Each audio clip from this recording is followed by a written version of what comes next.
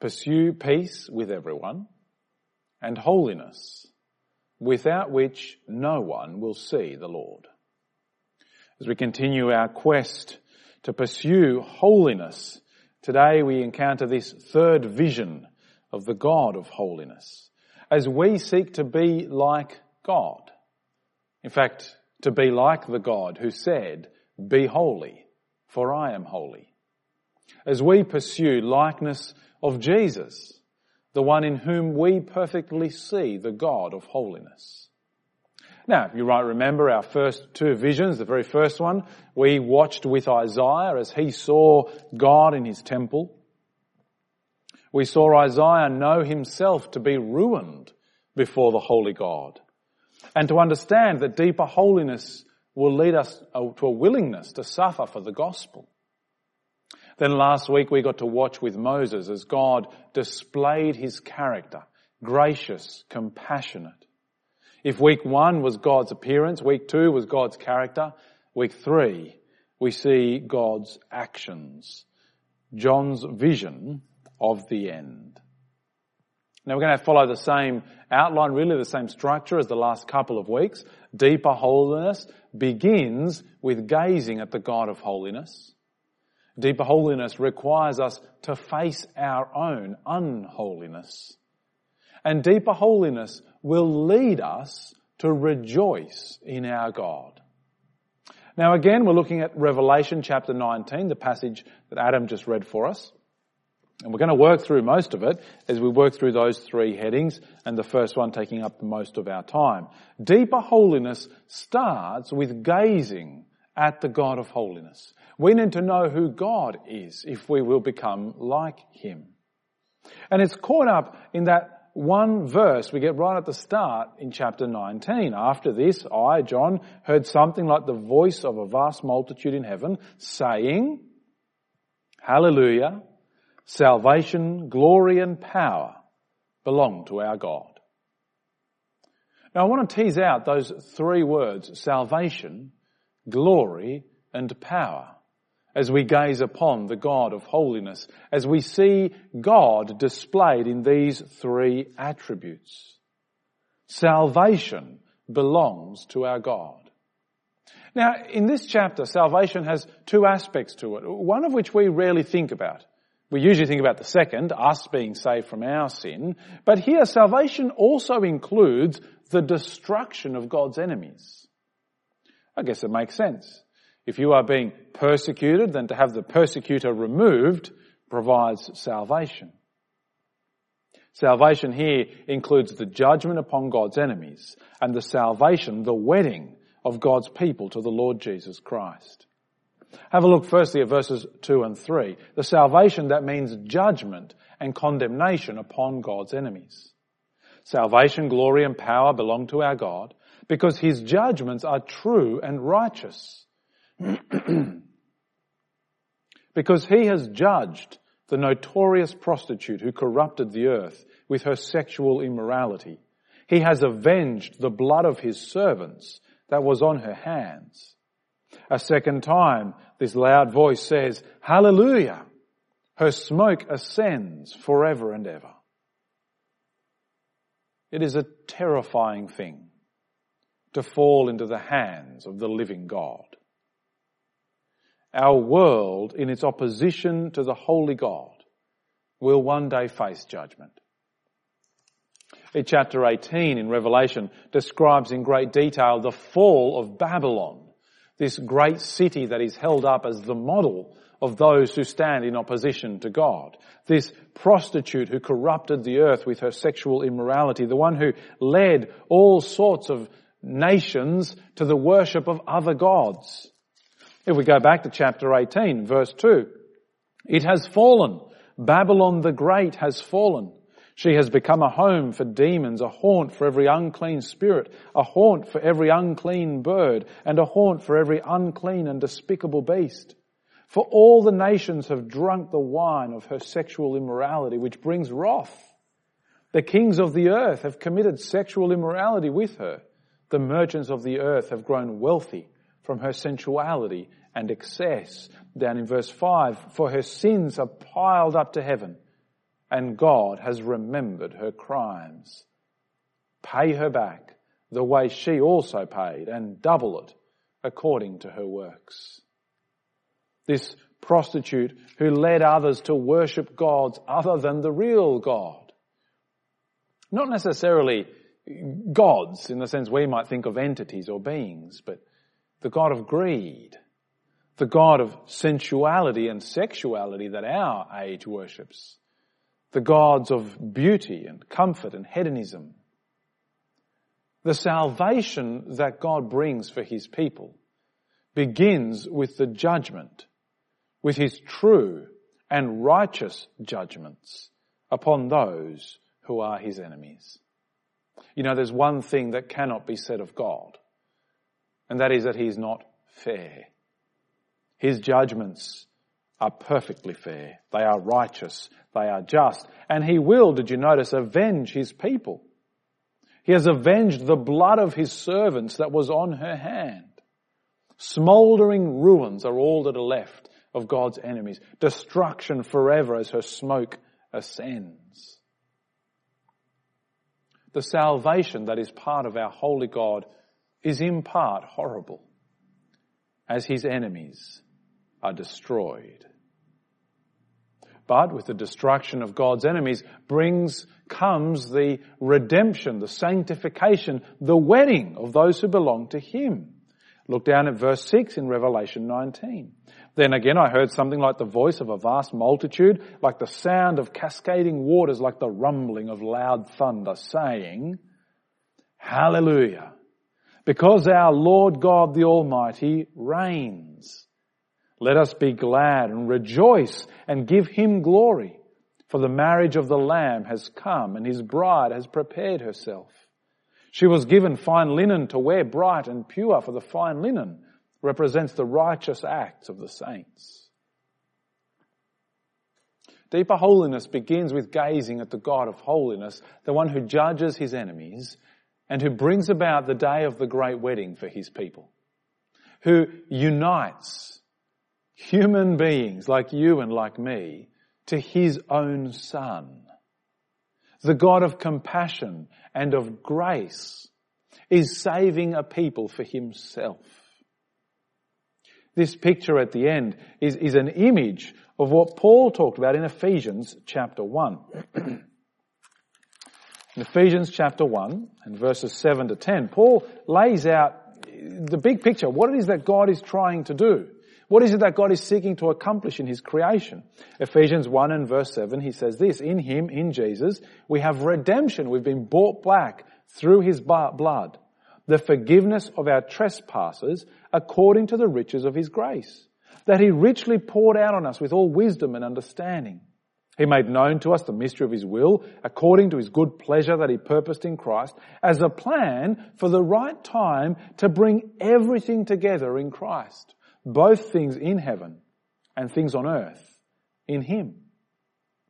In Jesus we have received an inheritance. We've been predestined to be his. We've been united to the Lord Jesus Christ, which is the very plan of God, that we might be his people forevermore, as we saw last week, gazing upon God's face, dwelling delightfully before him, finding finally our perfect joy and fulfillment unmarred, untainted in him. Deeper holiness begins with gazing at the God of holiness and seeing the salvation that he brings, the wedding of his people to the Lamb, the judgment upon his enemies. But it also includes looking at his glory. Salvation, glory and power belong to our God. And I want to pick up that idea with just one or two little verses. Do you notice what happened next in our passage in Revelation 19? Verse 9, the angel who was showing John these things, the angel said to me, "Write, blessed are those invited to the marriage feast of the Lamb." He said to me, the words of God are true, right? How good is it for those who get to join in? And John is so excited about it. In verse 10, then I fell at his feet to worship him. Understandable perhaps. A being of great glory and power in his own right, who brings instruction from God, who declares how good it is to be one of his people. But the angel said to me, do not do that. I am a fellow servant with you and your brothers and sisters who hold firmly to the testimony of Jesus. Worship God, for the testimony of Jesus is the spirit of prophecy. I mean, I wonder, John seems to freak the angel out a little bit. Whoa, no! Don't do that! Which, by the way, is a parent's favourite Bible verse. Revelation 19:10, do not do that. Right? The Bible says it, do not do that. Also an exercise in the dangers in misquoting the Bible. No, worship God alone. Glory is God's. Worship belongs to Him and to Him alone. You know, it raises the question, what is worship? Worship God. What does that mean? It's a little bit unfortunate, I think, the way we use the word worship these days. For many Christians, the word worship is synonymous with music at its kind of lowest, experience in the church meeting. Even the church meeting itself might be called, right, a worship service or a time of worship, which I think is misleading. It's not wrong per se. What we do in church can be worship. When we sing songs, they can be worship, but to call it that is to miss the point. You see, in the Bible, the word worship is pretty much always connected to one picture, to one act of the people of God. And that is to bow, to fall before God. It's even there in our passage. Look back at verse 4. Right, the 24 elders and the 4 living creatures fell down and worshipped. That's what you do. You bow, prostrate. That is what you are doing. In chapter 10, when John says, I fell at his feet to worship him. This is what we are doing. In other words, it's a picture that symbolizes our lives given to God. Bowing before him with all that we are. Romans chapter 12 picks up this idea, I think very helpfully. Right, Romans chapter 12 and verse 1, therefore, brothers and sisters, in view of the mercies of God, I urge you, present your bodies as a living sacrifice, holy and pleasing to God. This is your true worship. Do not be conformed to this age, but be transformed by the renewing of your mind, that you may discern what is the good, pleasing and perfect will of God. That is, to worship is to give all that we are to God. Is to be like Moses was last week. God, we are your possession. All that I have and all that I am. To worship is the act of submitting your life to God. Which I think is why it's so sad if we limit worship to what happens in the meeting, to the songs, to the time of experiencing God. That's such a small component. It ought to be worship, but it ought to be worship because all of our lives are worship. To walk down the street thinking, how am I going to be like the Lord Jesus Christ and serve God and serve others? That is worship. To delight in prayer and depend upon our God, bringing all that we are and all that we have and the people around us to our God, as the Lord Jesus did, that is worship. To stay up late looking after someone who's sick, to love them as Jesus loved us, that is worship. Glory belongs to our God, and the glory of God demands all of us. You want to worship God? Then wake up each day and remember, I am God's. All that I am, all that I have, all that I dream, all that I hope, all that I decide, all that I choose, I will live for Him. Deeper holiness begins with gazing at the God of holiness, as we see the God who is salvation and who is great glory, and the God who is the God of power.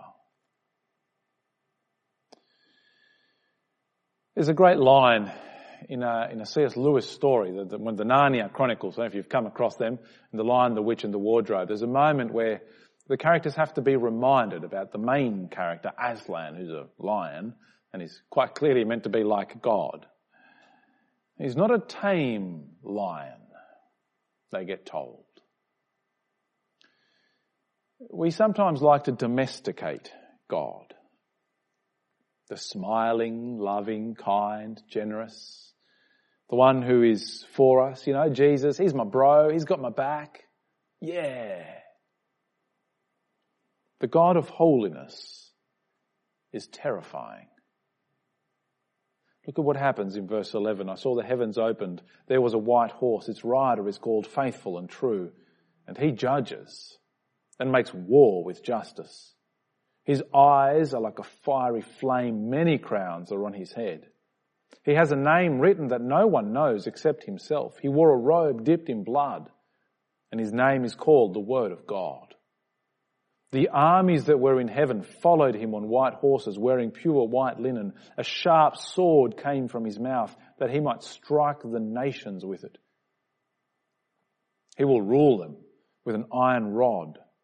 He will trample the winepress of the fierce anger of God the Almighty. He has a name written on his robe and on his thigh: King of Kings and Lord of Lords.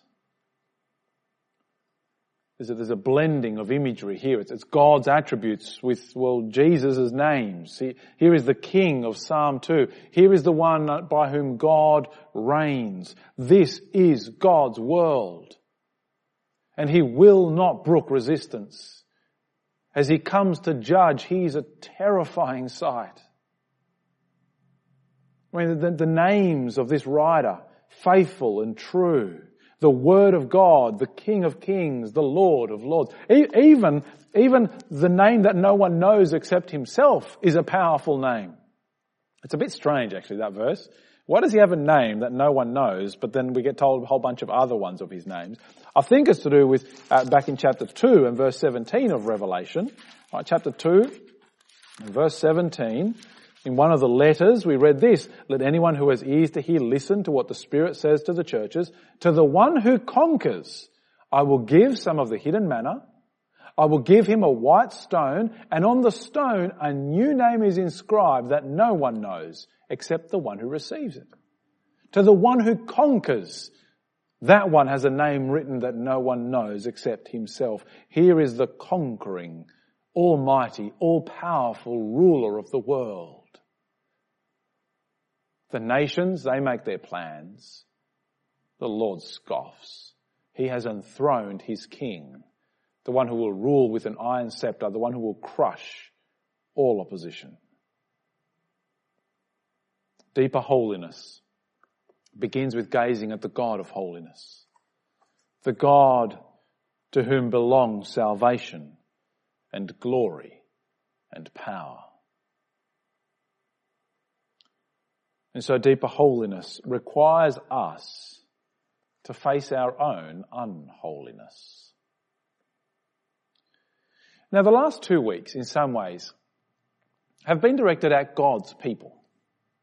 It's required God's people to face our own unholiness. Isaiah, a prophet of God, was undone. He thought himself dead, and yet he had his sin forgiven by God. Moses, if you remember, right? You cannot see my face, God said, for you will die if you do so.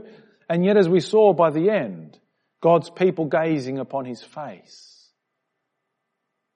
This week, though, I want to speak to you for a moment if you are not part of God's people. Now, let me be clear what I mean by that. I don't mean by God's people that you go to church. That's kind of irrelevant, really. Or that you believe God is there. Even that is not really what I'm talking about. To be one of God's people is to be in relationship with God, a living, true, daily, deep relationship where you love him, where you serve him, where you are dedicated to him, where you worship him. All that you are and all that you have is given to him. A relationship that you have entered into through giving your life to Jesus. If that's not you, then I want to talk to you for a moment. I want to call upon you to face your unholiness. Pursue holiness without which no one will see the Lord. God is not a pet or a toy or a genie that you can call upon in the time of need when you need a parking space and then ignore. God is not somebody that you can play with. Well, maybe today I'll think about you, maybe tomorrow I won't. God is a consuming fire. Now, today, right now, as you're watching this, the moment that you have, God is being patient with you. He's allowing your unholiness to continue because He wants you to come home. He wants you to find the Lord Jesus. He wants you in this relationship with Him. But don't be fooled, because today is the day of salvation. Tomorrow, Babylon will be destroyed. Don't find yourself in it. Don't find yourself at the receiving end of this sharp sword that comes from the mouth of the rider. Don't find yourself at the receiving end of the iron rod. Don't find yourself as a grape in the winepress of the fury of God. Don't stand unholy before the rider who judges, but rather instead gaze upon the God who brings salvation. Please. Who has paid in the Lord Jesus Christ everything necessary to bring you out of unholiness and into the holiness without which no one will see the Lord. Deeper holiness begins with gazing at the Lord of holiness.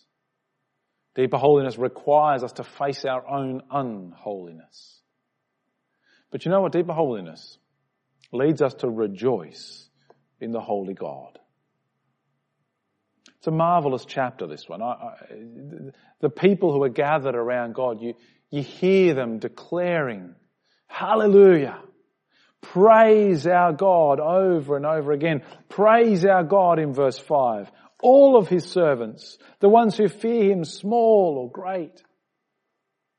Praise Him for who He is and for what He does. Praise Him for the fact that His enemies will be destroyed. I don't know that I instinctively feel that one.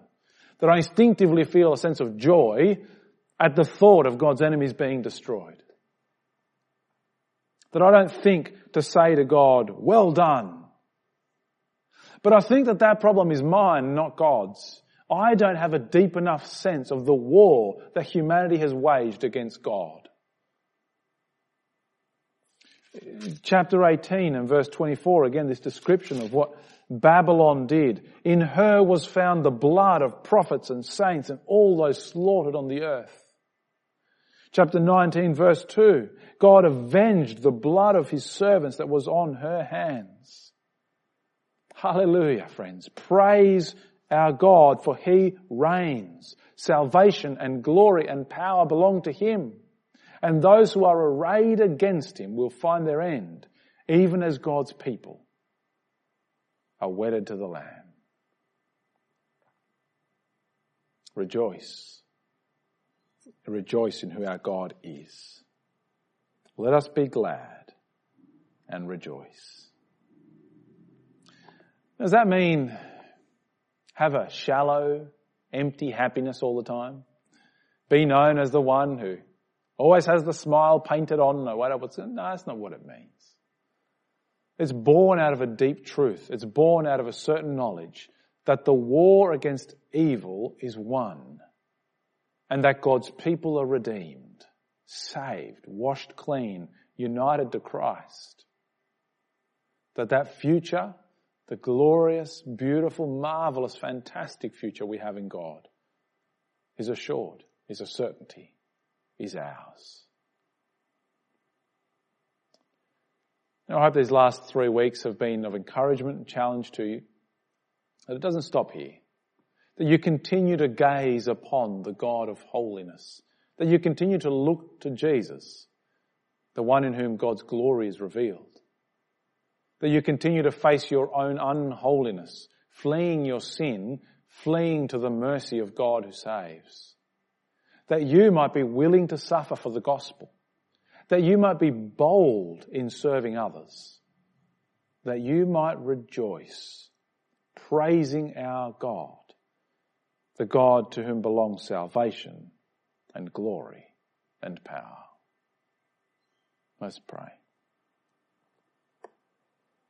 Thank you, our Heavenly Father, for who you are and for this vision of what it is that happens in the end, of your victory over evil, of your redemption of your people, of your glory displayed that you are the only one that we are ever to worship. Father, lead us into deeper holiness that we might be ever more like you. Amen.